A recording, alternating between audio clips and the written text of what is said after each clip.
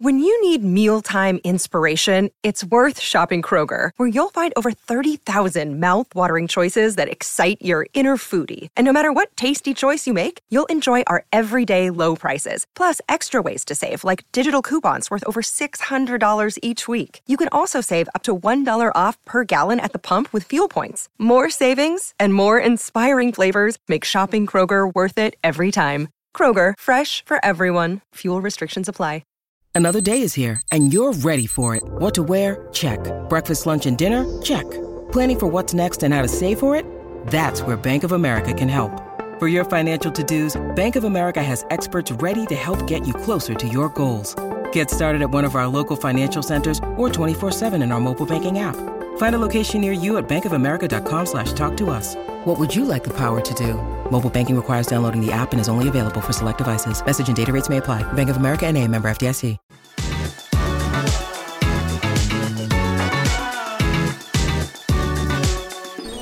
Hello and welcome back to the Can't Believe Podcast. It's our weekly Monday show brought to you from Poddymore Heath, John, our podcast studio space. I'm Dan Robertson, joined by John Townley to discuss loads of Aston Villa questions. We're going to get straight into it in a second. John, how are you?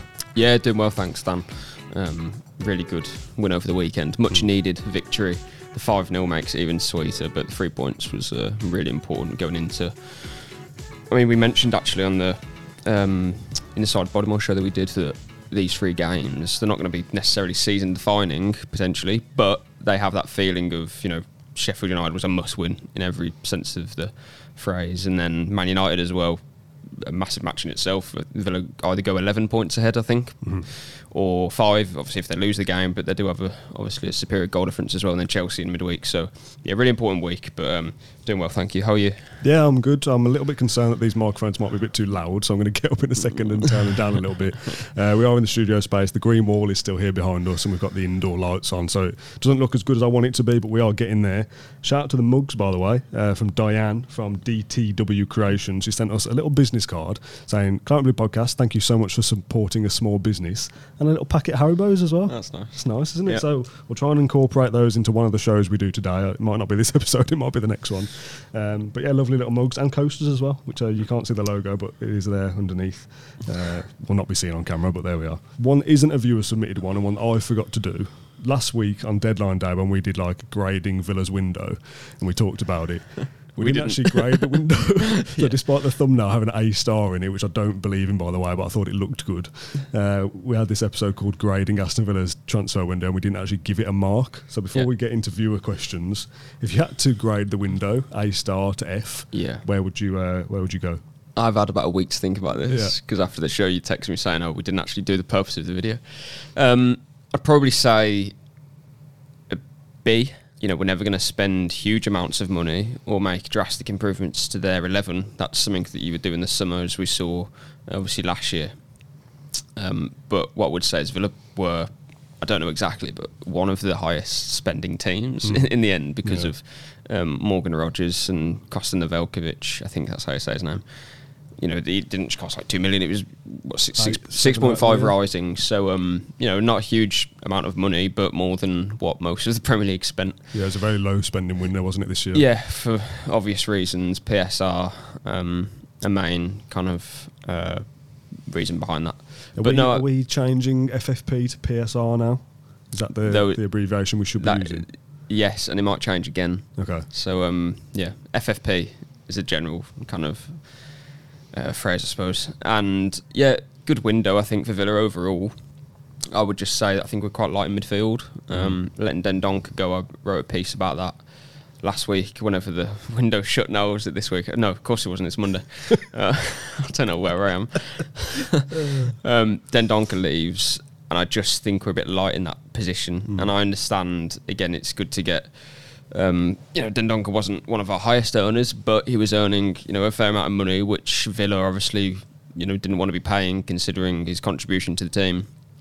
But I just thought, for the rest of the season, we're entering the final third of the season, but we haven't even started the Conference League knockouts yet. Maybe we can go far in the FA Cup, depending on what we do on Wednesday night. But I just thought, trying to weigh up the risk and the financial terms of it. Yeah. If Napoli buy him for £7 to £8 million. I think Villa could have got that money anyway from another team. I just don't think it was worth, the risk of being light if Kamara's injured. Kamara's injured. Tim has played. We made his second appearance against Sheffield United. Sorry. That is just my main concern, that we are light in that position. The rest of our business, I think, was good.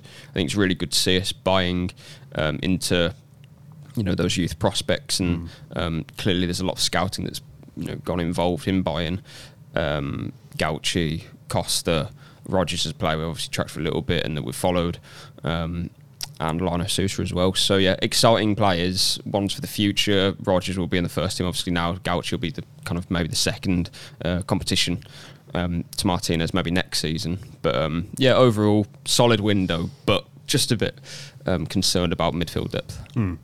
Let's go into viewer submitting questions then. First one is from Joe, who says, do you think there's a position on the pitch that translate better than others between divisions? So Gauchi, for example, is an A-League goalkeeper, which is a very different standard to the Premier League, but is the art, for want of a better phrase, of goalkeeping, like shot stopping or decision making, not like an even playing field regardless of the opponent? I think that's a very good question. Goalkeeper to me feels like an obvious one rather than an outfield player. Yeah. But then like even something like a striker, like if you've got a chance on the 18-yard box to finish, surely whether you're a National League player or a Premier League player, the technique of striking the ball is still the same. Do you know what I mean? Technique possibly, but obviously when you're a striker there's so much more than that. It's it's having movement and the intelligence to get across your man, and it's all sorts, physicality, all that stuff. So I wouldn't say striker, but I'd say possibly midfielder. But again, I think that completely depends on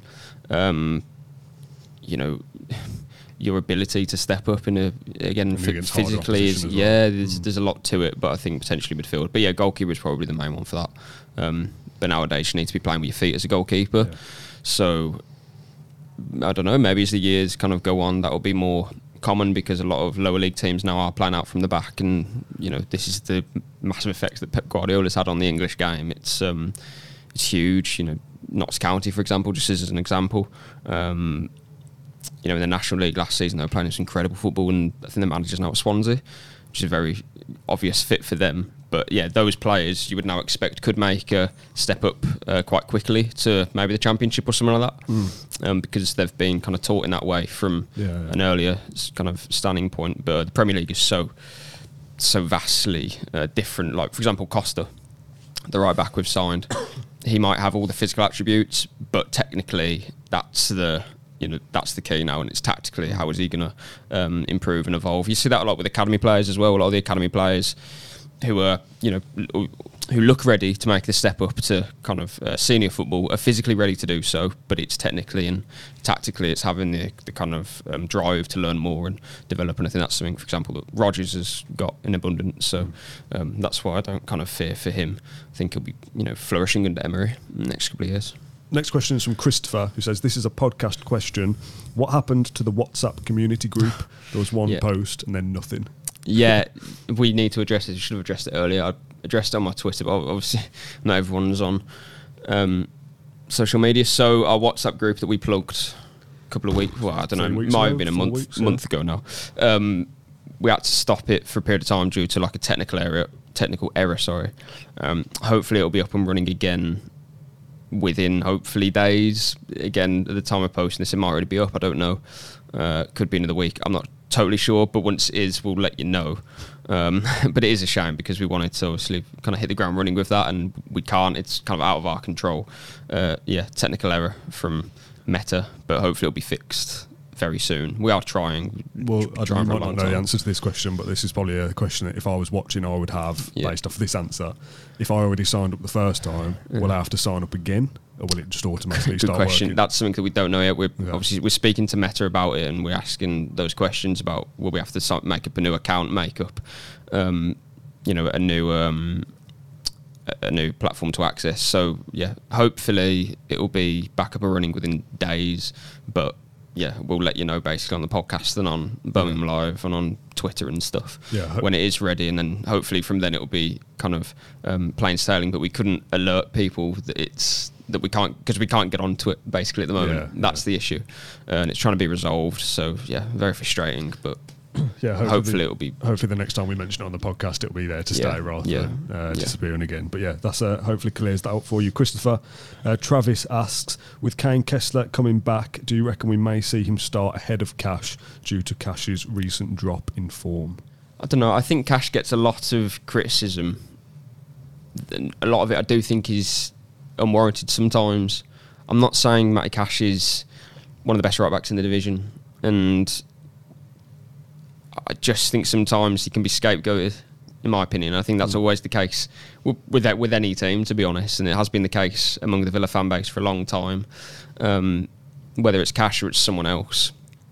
For example, Bailey. I don't know, Bailey's playing out of his skin now, but I don't like the narrative of, Cash can't do certain things, so we have to replace this player, and this has to happen. I just think Cash is a Premier League player. He has his limitations, but so does every player. Do you know what I mean? I'm not saying he's the best player on the team, of course. He's not. But for the position that he has, and for what he can give us going forward, we don't have a player like him. Now we have Kessler Hayden, who's come into the team, but he's still very young. If I'm not mistaken, he's 21. He's played Championship football so far. But that's a division that Matty Cash was lighting up for Nottingham Forest and stuff. So I don't think we can kind of make the comparison just yet. We need to wait for Kane Kessler Hayden, sorry, it's a mouthful, to continue to develop. Did he not drop the Hayden bit? Or am I getting mixed up? I don't think he did, because it's still on all the team sheets and stuff. Okay, fair enough. I thought he did as well, but it is. It would make it less of a mouthful if you could drop one of published. These names. Okay. Yeah, Kane and Costa. Should we just go with that? Kane, Costa, and Cash. But yeah, and Conser. Kane, Costa, Conser, and Cash. Yeah, brilliant. Quadruple of K's and C's. Yes, I just think it's a bit scapegoated sometimes. That's all. And to say that Kane Kessler should now take his place, well, because of exactly what? I think that's a little bit extreme. I think Conser is the obvious choice at right back, and there's a question about they're that, very so different. We might as well do it. They are very different players, though. Conser and Cash. They're there for different. Emery said it himself. Conser plays for more defensive security, and Cash plays if we want basically a player who can get to the byline and almost plays a winger. And I don't doubt that Kessler Hayden can do that. But we need to wait for him to mature. The last thing you want to do is throw Kessler Hayden in, and he doesn't have a very good game, and his confidence drops, and then that can have an effect on a player. Yeah, let's mention Conser then, because there is a couple of questions about him. Darren says, I think Diego Carlos needs to be in our back four. We seem to get clean sheets when he is in there lately. Conser, Carlos, Torres and Moreno is how I see us lining up in big matches if they are all fit. Yeah. And Dr. AVFC says, should Conser remain at right back now for the majority of games? He drops into a back three in possession anyway, but it seems like we've played our best football with him in there. There was a stage when I didn't really want Conser at right back because I think he's a better centre-back than he is a right back, but he's not playing the right back in the sense of that he's bombing down the touchline that you mentioned, although he did make his way into the box against Sheffield United and did well. Yeah. But I do think that both the commenters there are correct, that we play a better brand of football with that back line, I think. Yeah, and if we were playing a cup final tomorrow, that's the team you'd play, because I think Emery wants control in games. That's the fundamental key to what he wants to be doing with Villa. He wants control, and that allows it, because then you have kind of four safe players in possession there, including Kamara, and then Moreno plays obviously further forward. I think with Cash, he gives you that outlet, and I think in home games that can help, because it gives you more aggression, I think, in the final third, because we've said before he likes to get into the box. He's a box crasher is what we've called him, and that is very useful, especially against some teams who are playing that low block against us, because Cash can take markers away in different areas, which opens space for Diaby, Bailey, etc. So again, there's pros and cons to both, but I think in a in most games, as the question said, there's a fundamental Emery wants control, and I think having Conser there gives you more of that. Not because Cash can't play that way, but I think it gives us more security, and it allows other players to make use of those areas that Cash wants to kind of get into. Yeah. And again, that can work in some games, but some of them maybe not so. And by the way, I think Cash coming off the bench in some games also does help, because it gives you a completely new way of playing sometimes, and when the opponent is kind of low on energy, that sort of thing. Cash coming on is not really what they want. So, still a very useful part of the 11, really. Doesn't have to be starting. We've said before, like in the first part of the season, Leon Bailey is, a great finisher to a game. Well, now he's undroppable. Yeah. Cash can be that, I think, for us, in terms of not undroppable, but a player who can come into a game and make a real impact. A couple of quick-fire ones here, I think. One from Nate, who says, as Bertrand Traoré terminated his own contract, do we know if he left on bad terms? So those contract terminations, if that's the right thing to say, they are mutual. So it's not a case of the club ripping up his contract and Traoré just walking out the door. It's a mutual thing, of course. It's it had been paid off to some degree, whether that's the full length of his contract or... Yeah, that's not something that we know, but they are mutual. The only thing I'd say is the club, they were obviously unhappy that it was kind of like a bit of a running joke that Traoré would be playing more for his country than for Villa, but it was true, and Villa were paying his wages and a lot of them, so that is going to be frustrating as well. It's not always Traoré's fault that he's injured. Of course it isn't. I'm sure he wants to play every game and be involved. But the truth of the matter is that he played twice, I think, in the Premier League this season. Burnley and Luton, I think. He came off the bench. Played in the Conference League a little bit. But then he's playing for his nation in almost every international break. He came back injured, didn't he, from the November one. So that is a massive frustration, because although Traoré isn't a kind of, he was very much on the fringes, but these are players that you still want in your team. If you look at the bench, not necessarily against Sheffield United, but I think it was Chelsea, it was really weak. There really wasn't a lot to go off there. And last season we saw when he came back, he made a key impact. He won 2 extra points against Leicester, and he scored the first goal the week after against Nottingham Forest. So, while these players don't make a massive impact across the season, if they do it in 1 or 2 games, well, that can be the difference. So, frustrating for the club that he couldn't show in the last 18 months any sort of consistency, really. But as far as I know, there's no kind of falling out or anything. It's their mutual termination. So it's the right time, isn't it? It's one of those. Yeah, it's a shame we couldn't get a fee, but I'm not shocked. Sam asks, it's the age-old question, I think we've probably done this before, Champions League qualification or Conference League win? You can only choose one. Well, sorry, Sam, but I think the question, I get it, but we can do both, so yes. I really don't want to... I will say one. Oh, no, I won't. I don't want to. You've got to pick one. He says you can only choose one. Oh, yeah, but we can do both. It's like saying... Do you know what I mean? It's Champions League qualification. If you can only pick one, of course it is. It's a higher level of competition. All right, next question. Conference League gets you into the Europa League. Yeah. No, obviously silverware is massively important as well. I think the one we've probably done is Champions League qualification or FA Cup. I think there's more debate there. Go on then. Because I think there's more prestige for the FA Cup. I think that's a competition that is worldwide famous. The Conference League is European. Not that. No, I'm with you. Like when we at the start of this season, when I was saying if we won the Conference League, I wouldn't even kind of put it near the Champions League. No. I would celebrate because it would have given us a platform to the Europa League, right? But obviously now, here we are trying to get Champions League. And it is silverware, the Conference League. But my point was that I wouldn't kind of open up a, what did West Ham do? Did they like an open bus parade or whatever? I think so, yeah. I wouldn't do that. No, because I just think Aston Villa, I know we haven't won anything for a long time, but Aston Villa is a 150-year institution. And all the history we've had, I don't think I don't know, do you Conference League is an open... Do you just make the most of celebrating? To me, that feels a bit like the celebration police to say we can't have an open... No, it's not that you can't. I'm just saying that I think if you did one, people would turn out for it. Yeah, I think they would, but I don't know how what a conversation this is, by the way. I just... like guessing whether we have an open top bus pro for something we've not even won yet. Do you see where I'm at, though? Like, I know what you're saying. Absolutely want us to win it. I'm like, this is why I couldn't answer the question, because I'm desperate for us to see us win a trophy. But the FA Cup that's an open top bus parade for me, because that's like this is it's prestigious competition. It's prestigious. We haven't won it for so long. The Conference League, I know I said before, and it probably sounds a bit disrespectful, I just feel like it's a bit made up-ish. But every competition is made up. The FA Cup was made up. No, I know, but this is... No, I get that.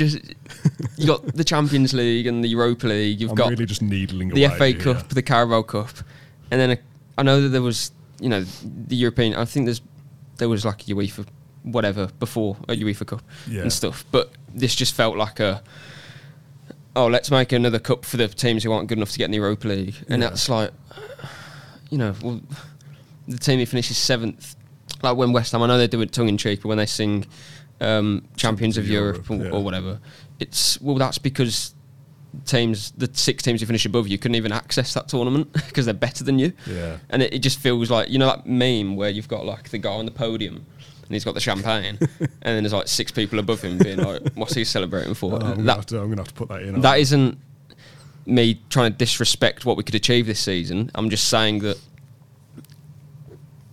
the FA Cup is like you have to be the best full stop to win it. The Conference League, you have to be the best of the teams who can't get better than do you know what I mean? Who weren't as good to qualify for the other competitions. Yeah, I think we can qualify for the top 5 if the top 5 gets Champions League and get Conference League. I think we can win the Conference League. I think we can go far in the FA Cup as well. So do I. I genuinely think we can do all 3. The thing that you say about like the champions of Europe, but you're 6 teams above you couldn't even get into that because they're in a better competition. I get that. But also saying you've got to be the best of the best to win the FA Cup. I'm just like needling you here for the sake of the argument. I only think there's about 6 teams that can win the FA Cup, despite it being open to the whole of the English football. I think there's only about 6 teams that can win, 4, 3. They can win the Conference League as well. Yeah, I know. Yeah, but like the FA Cup is all of the best teams in the country. Like it's the kind of the maximum. Do you know what I mean? Yeah, Whereas but the Conference I still only League, think there's a handful that can actually go all the way. The Conference League just, again, I want to win it, desperately want to win it, but I don't want to kind of make a massive song and dance that like West Ham have gone, for them, they haven't won much kind of in their history, no disrespect, they just haven't. So for them, that was like massive and like for them, probably felt like a turning point in their history sort of thing. Whereas if we win it, I just see that as finally we've kind of overcome the fact that we haven't won a trophy, and I'd be obviously delighted and massively made up, but I wouldn't put it near the European Cup that we've won. You wouldn't have it in the tunnel. No, exactly. I would. Do you know what I mean? That's my point really, because we've achieved something that you can only achieve because you're not as good as some of the others. This isn't the right words, but because you're not good enough to go for the other. Yeah. So I know what you mean. That's kind of where I'm at. Whereas all the other trophies are like, and it's going to sound a bit silly, but like the Europa League, I would celebrate. I would celebrate the Conference League, but my point is that the Europa League, I think, is a big, because you can drop down for the Champions League, if that makes sense. So yeah.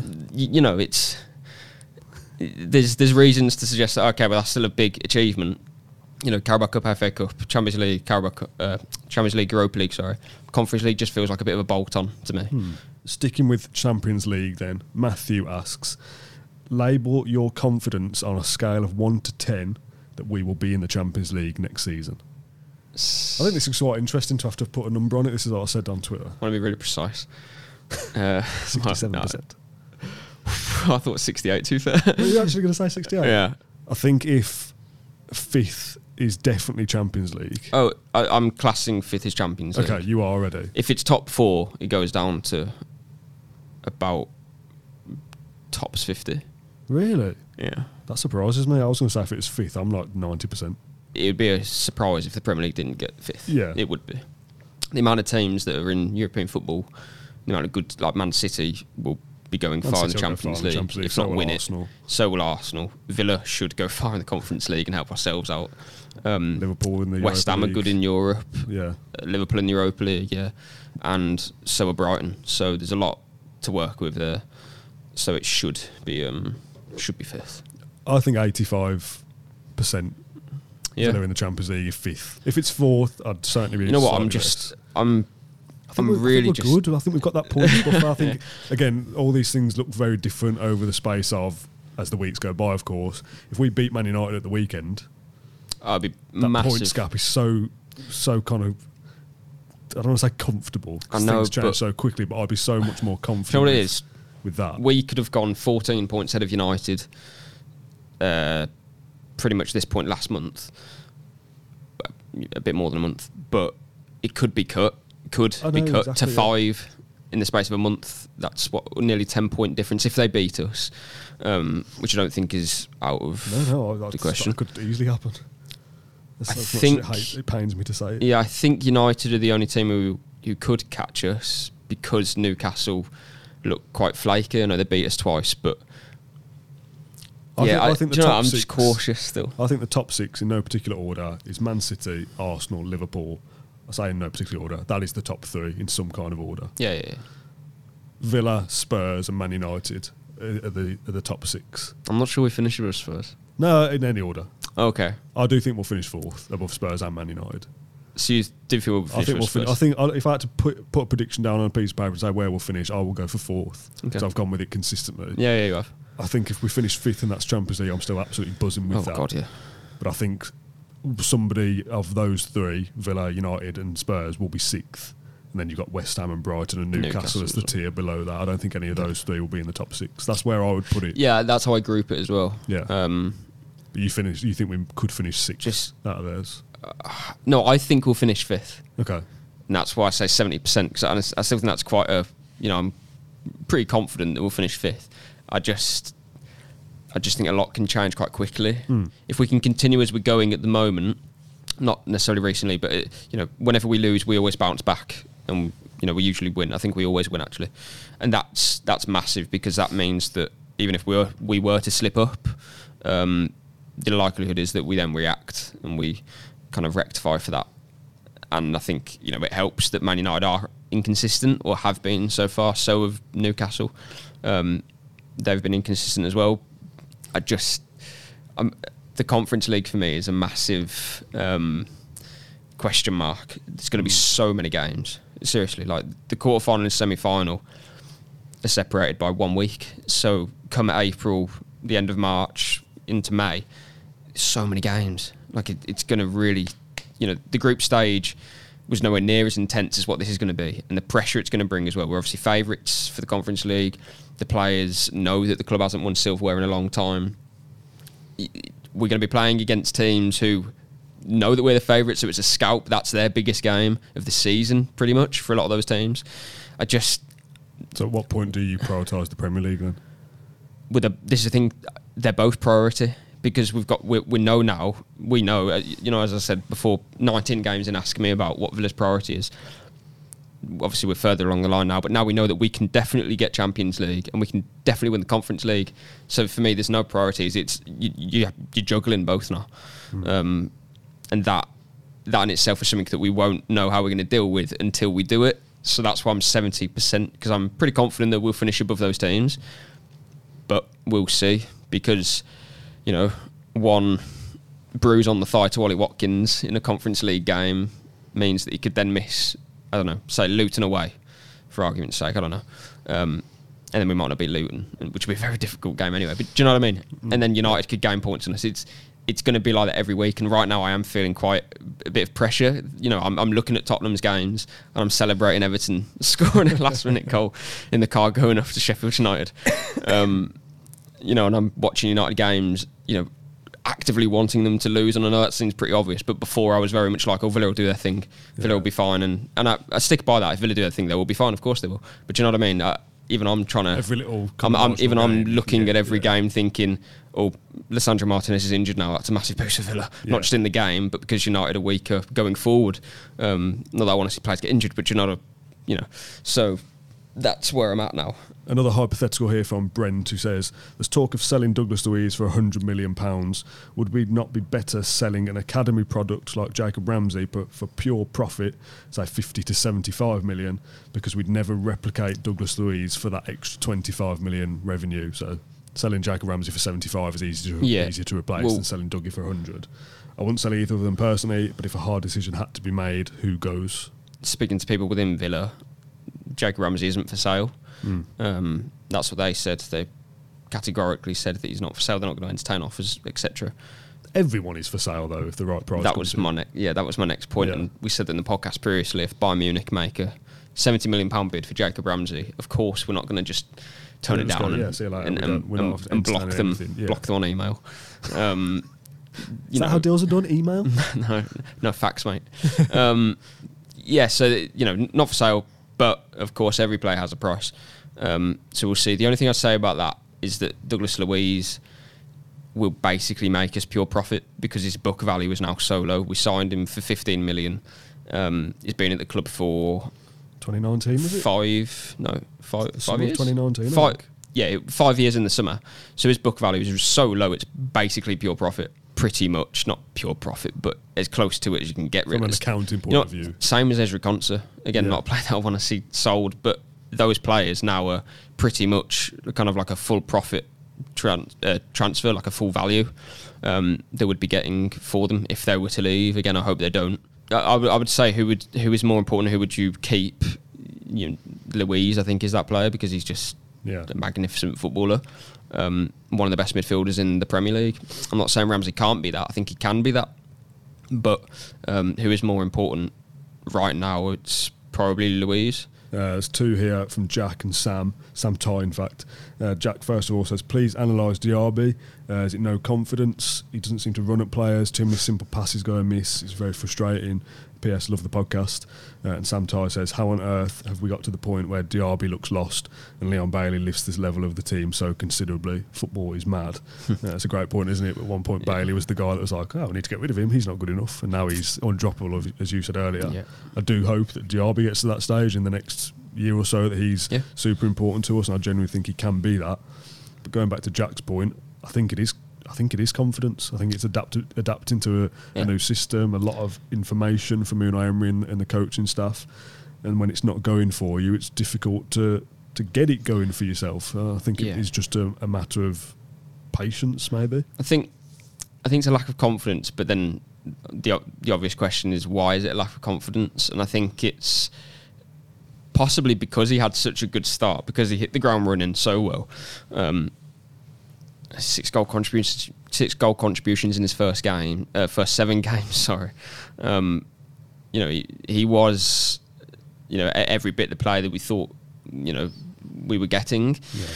You're thinking, he's going to be going to the Euros with France, that sort of thing. We've got, a top player on our hands here, and I do think all those things are true. But he's lacking confidence, I think, because teams, I said before, are now respecting us, which is difficult for a player like Diaby because he's not hugging the wing like he would previously be doing. At other clubs, for example, at Leverkusen, he'd have Frimpong and himself there, and it's a lot of pace that even, I suppose like a low block, even those defenders in the low block would struggle because it's a couple of passes and they're into little corners. It's bursts of acceleration. It's sprints inside, and there is space to be found there. Whereas now he's playing closer to Ollie Watkins, so he's playing more central. There's less space there. He's playing against big physical centre-backs in the Premier League that all know exactly what he wants to do, which is to run at them, use space, cut inside on his left foot and get shots away. And Leon Bailey's doing that much better, I think, because he's adapted, obviously, now to the Premier League. He knows his teammates, obviously, much better than what Diaby does as well. So I think it's kind of a multitude of things, but it's nothing that I can't see him overcoming. Yeah. And I think that's the key thing. If Diaby hadn't impressed, at the start of his career, I'd be a bit worried because it's like, well, what have we signed? What is and will he get better? Because that's a genuine question. But we've already seen that he's a good player, and we've seen him do it well for Villa. And he's not a one-trick pony that he can only run into space, and so I'm not worried. I just think at the moment there's a few reasons why, and I think when he plays best, it's when he's with Bailey, for example. Yeah. And I think that kind of goes to my point of what I mentioned there about Frimpong being with him at Leverkusen. There's speed, there's a combination with Bailey, standing as well. Someone who's played with before. So he knows him, and there's combination there. Those are two key elements for Diaby, especially against teams who respect us. So that's why I think he's probably playing his best football with Bailey. But then, in terms of how we set up, can we afford to have both on the pitch when Tielemans is playing so well? Yeah. Obviously, there's John McGinn as well. Douglas Luiz needs space to create. So, yeah, these are all good problems to have. But of course, you'd rather have a Mr. Diaby who was more confident at the moment. But yeah, I think that will come eventually once he's adapted and once he's kind of fully integrated, I suppose, into his new environment, but also in the Premier League. This is by no means a bold prediction, but Moussa Diaby will make a big contribution at some point for the rest of this season. Whether it's scoring important goals in the Premier League to secure top 4, whether it's scoring the winner in the Conference League final, or whatever it is, like Diaby's still got a hell of a lot of time to contribute. Exactly. He had a really good start to the season and it's kind of petered out since then. But as I said, he could have a brilliant end to the season. Yeah, as I said earlier, we're about halfway through the season if we want to go far in the Conference League, which of course we do. So there's plenty of time for him to knuckle down and continue to improve. David asks, is Ollie Watkins finally getting the credit he deserves inside and outside the fan base? Is that making him more noticeable across Europe? I think David's probably right, to be fair. I think he's half right. Really? Okay. Watkins, I think, is getting his flowers now. He's that's a nice phrase, isn't it? Yeah. He's I just think because he's been so good this season, like to the point where, only Salah has more Premier League goal contributions. I forget the stat now. He's the first player to have 10 goals and assists in the league. Yeah, in Europe's top 5 leagues. Yeah. That is something that you can't ignore. However, I think it's crazy that it's kind of taken this for this to happen, for him to be playing, even that good for outsiders to be kind of noticing him. I think on Match of the Day, they said something along the lines of, "Oh yeah, he's got to go on the plane now." And I was thinking, should have been on anyway. You could have said that about 6 months ago. I was saying it last year just because of he's so different to Kane. He's so different to the other strikers that we have. You need different profiles. That's just talking about England, but yeah, I saw Matt Lynch actually. Obviously, came on the podcast, and he said he was elite, one of the elite strikers in Europe, and didn't even bat an eyelid. I was like, yep. Yeah, absolutely. We did the Haaland video, how can he not be? He's the second best striker in the Premier League. Yeah, Haaland is number 1, Watkins is number 2 as an out-and-out centre forward. Obviously, you've got Salah and Son and blah, blah, blah. But even so, but Watkins out-and-out, number 9, yeah, he's the second best in the league. You can't tell me any different. I think the point about him being more noticeable across Europe is a little bit like the conversation we had, might have been me and Matt actually, about teams getting found out, as if Premier League clubs don't know what other clubs are doing. Europe scouts will be fully aware of Ollie Watkins, regardless of the form he's on. Do you know what I mean? Yeah, and as if AC Milan or whatever are going to he scored 11 goals now. Let's have a look. They'll be aware of him anyway if they want to be aware of him. Yeah, and he's just signed a new deal. I heard someone mention where he was on the radio, just a video I was watching, saying, "Oh, why didn't Chelsea just buy Ollie Watkins?" As if just buying Ollie Watkins is an option. How much is he worth, Ollie Watkins, now? Right now, 100 million plus. Yeah. Why would Villa entertain anything else? Second best striker in the Premier League, scoring goals, getting assists, fundamental. Getting assists. He's got a great age. The guy who never gets injured. Touch wood. God, you got to touch wood. Never gets injured. Rarely gets injured. He's a machine. He works his socks off, presses high. What's not to like about Ollie Watkins? He's the perfect. Age as well. Huh? Good age as well. Good age, yes. Said, yeah. The only thing he doesn't do is score a hat trick every game. You know what I mean? Everything there is just fantastic. Why would you put him less than 100+ million? Or you would just close the email when they ask you. In our fantasy email transfer, But no, you wouldn't entertain it. And yeah, again, really important that we got him down to those new terms. He's probably going to have to give him another contract next year if he continues the way he's going again. Yeah. The context around the assists and no penalties is as well. Probably, if you're not a Villa fan, maybe don't look into the fact that he's got 11 assists and he's not like our corner taker or something, and he's getting assists from pieces, that.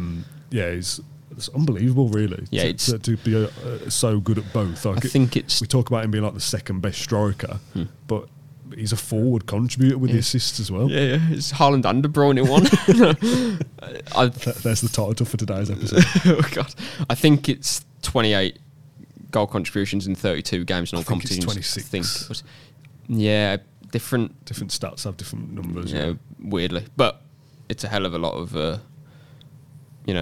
guy's greedy with it, which is great. Couple more questions to end the show. These are still about strikers. John, first of all, says, despite having so many scorers in the match against Sheffield United, will this be maintained moving forwards to make up for not buying a striker in January? My hunch is that it will. Our midfield will step up and score plenty. I saw the tweet you did, and this is why I wanted to include this, of the goal contributions across the team. Some great numbers from the squad as a whole. Firstly, based on the Sheffield United game, what I would say is that I don't take much out of the 5-0 element, because that is a championship set of players. Yeah. And I've been banging on, I say every podcast is boring, that I haven't seen Villa kind of put out a 10 out of 10 away performance and we've really, warranted, a 2 or 3-0 win or whatever it may be. And that was that performance, but I almost just put a line through it, because it's just the standard for them. I feel like you should be doing. Yeah, exactly, and it should have been more if we wanted it. It was a practice game in the second half, and Emery kind of said that himself, saying he's practicing things. So yeah, I don't take much from that 5-0, but it's good obviously to see those players have stepped up throughout the first half of the season, or 2/3 of the season. Louise particularly getting amongst it really well. So yeah, I don't doubt that they'll continue to contribute, and I think they have to, because we're dominating the game so much in an opponent's half that our midfielders aren't playing on the halfway line like they were in Dean Smith or Steven Gerrard. They're playing on the edge of the box, like McGinn, Bailey, all these players. They're in zones where they can cause problems, whereas previously Villa midfielders, McGinn probably had about 5 goal contributions in most of his Premier League seasons before now. Something like, possibly more, I don't know. But, give or take. It's his best goal-scoring season already, isn't it, this season? Yeah. I think he's got 6. And that's because we're dominating teams, and because we have someone like a Torres who can control matches and just keep giving the ball to them on the edge of the box and stuff like that. So we spoke about this on the post-match show, the McGinn goal to kind of set the tone early on to obviously get the lead. He reacts quicker than, I know we just said about the standard or whatever, but the Sheffield United defenders don't react to that ball coming back off the post or being cleared off the line. They kind of give up on it, whereas McGinn makes up a load of ground to get there, and it's obviously an easy tap in, but you put yourself in the position. And that's not a goal that Villa have seen McGinn score before this season, unless it's for Scotland, because he's not given either the licence to do it, or Villa don't have the capability to, say, pin teams back. And so it's no coincidence that because of the team that we are now, that all the players are contributing, because they're allowed to, pretty much. They don't have to run with the ball for 30 yards to get close to it. For example, if Grealish was playing in our team now, he was always dominating the kind of stats of progressive carries and runs into the final third by a long way across all the players in Europe. That would be still high, but significantly less, because there would be less space for him to run and manoeuvre. His game would be different. So just as a side point, when people say, would you take Grealish back into the team? Of course I would. Grealish is the best player I've ever seen play for Villa, but he would be different. Do you know what I mean? He wouldn't be as mannequin-like as he is for City, but he wouldn't be the player that runs from the penalty box like he did against Arsenal. I mean, he could for some games when we're defending, but as a general rule, he'd be a different player. He'd be doing different things, and similar to what he's doing for City, but not to like an extreme level. Yeah. The final question then for this Monday show Q&A is from David, who says, talk about Cameron Archer, please. There's lots of speculation about him returning should, and it's inevitable, in brackets, that Sheffield United get relegated. Something about it being in the contract. Is there any truth in that? If so, I would have him back in a heartbeat. Yes, we're led to believe that he will be coming back to Villa. If they're relegated. If they're relegated. And that was the clause, when they're relegated, yeah. And, of course, then the conversation is, well, what happens then? Do Villa sell him off once more, or do they keep him in the squad? I would suggest that he probably leaves again, because Villa have John Duran, who I think's made great strides over the last year or so, obviously injured now until April. But yeah, kind of a surprise, really, when that news came out, and again, we were led to believe that is the case. So There was a rumour of it, wasn't there, a few months ago when he first went there, that it was almost like an extravagant loan. Basically, that there was this deal in there that if they were relegated, Villa would be obligated to buy him back. It was obviously the buyback clause, is something we knew about, the buyback option, where it becomes an obligation if they're relegated. Like he will come back, and the figures for the transfer are already agreed. I think there was something about, and again, whether this is true or not is a different matter. Like Archer's contract and stuff is already agreed for him to come back as well. Like all that was sorted, and that's why it took such a long time to get it over the line to begin with. So that Sheffield United being relegated, they paid what for him? Was it 18 million or something? 18 million, yeah. So Villa buying back for 12, let's say, and we don't know the figure. It's basically a 6 million loan fee. Yeah, and Villa also get to then offset the transfer fee across his contract again if they were to keep him around. Yeah, so again, we don't know the finer figures, as you say, Dan, but, you know, if he comes back and when he comes back in the summer, I suppose you could say, I'll be interested to see what kind of interest is for him, because he's obviously proven himself in the Championship, you know, for sure. But in the Premier League, he hasn't proved himself quite, but it's very difficult because he's playing for a very poor team. So I don't know. I think for me, someone like a Crystal Palace. I was about to say Leicester, to be honest. I mean, a team who I don't think will be in, clear of danger next season necessarily. Do you know what I mean? But they could have enough, to stay up, I think, above some teams, because they have already a decent base of players, and they're clearly, that's a Premier League team waiting to be. So I think Arch could go in there and not necessarily start every game, but can definitely contribute in a better team, and that will give a better reflection of him as a Premier League player. And Palace, maybe, I was just thinking they'll be interesting. Never going to be in the top half, but also never really have a massive threat of relegation. Yeah. Somebody, if they stay up, like an Everton, well, they've obviously got no money to spend, really. Yeah.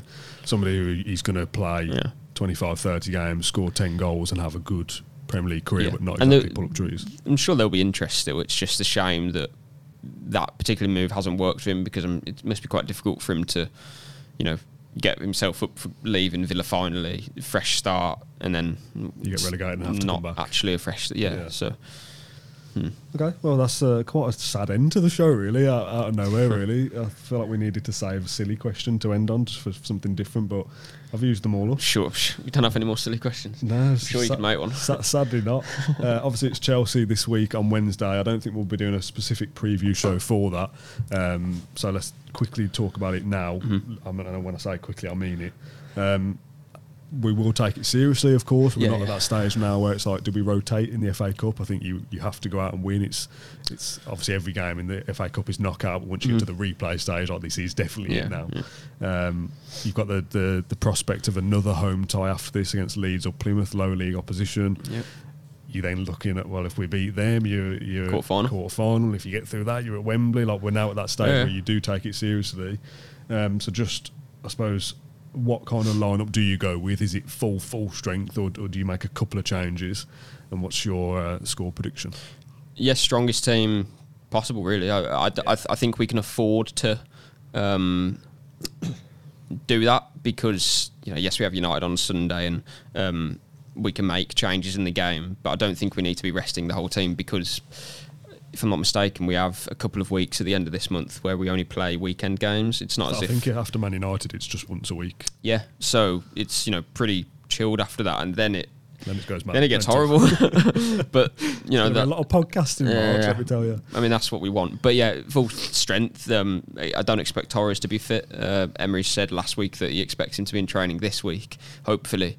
Again, we'll ask him that tomorrow at Bodymore. But whether he's playing for United, playing against United as well, I don't know. But so I expect full strength pretty much against Chelsea. Maybe there might be a change here or there, but he's not going to make 5 changes. It's going to be a strong team, and as you say, then if we get through that, all of a sudden you are competition opens up. I said before the Middlesbrough game that I wasn't massively up for it because Villa's record in the FA Cup, because we all know what happens next, Old Trafford, but now you can see a route to it.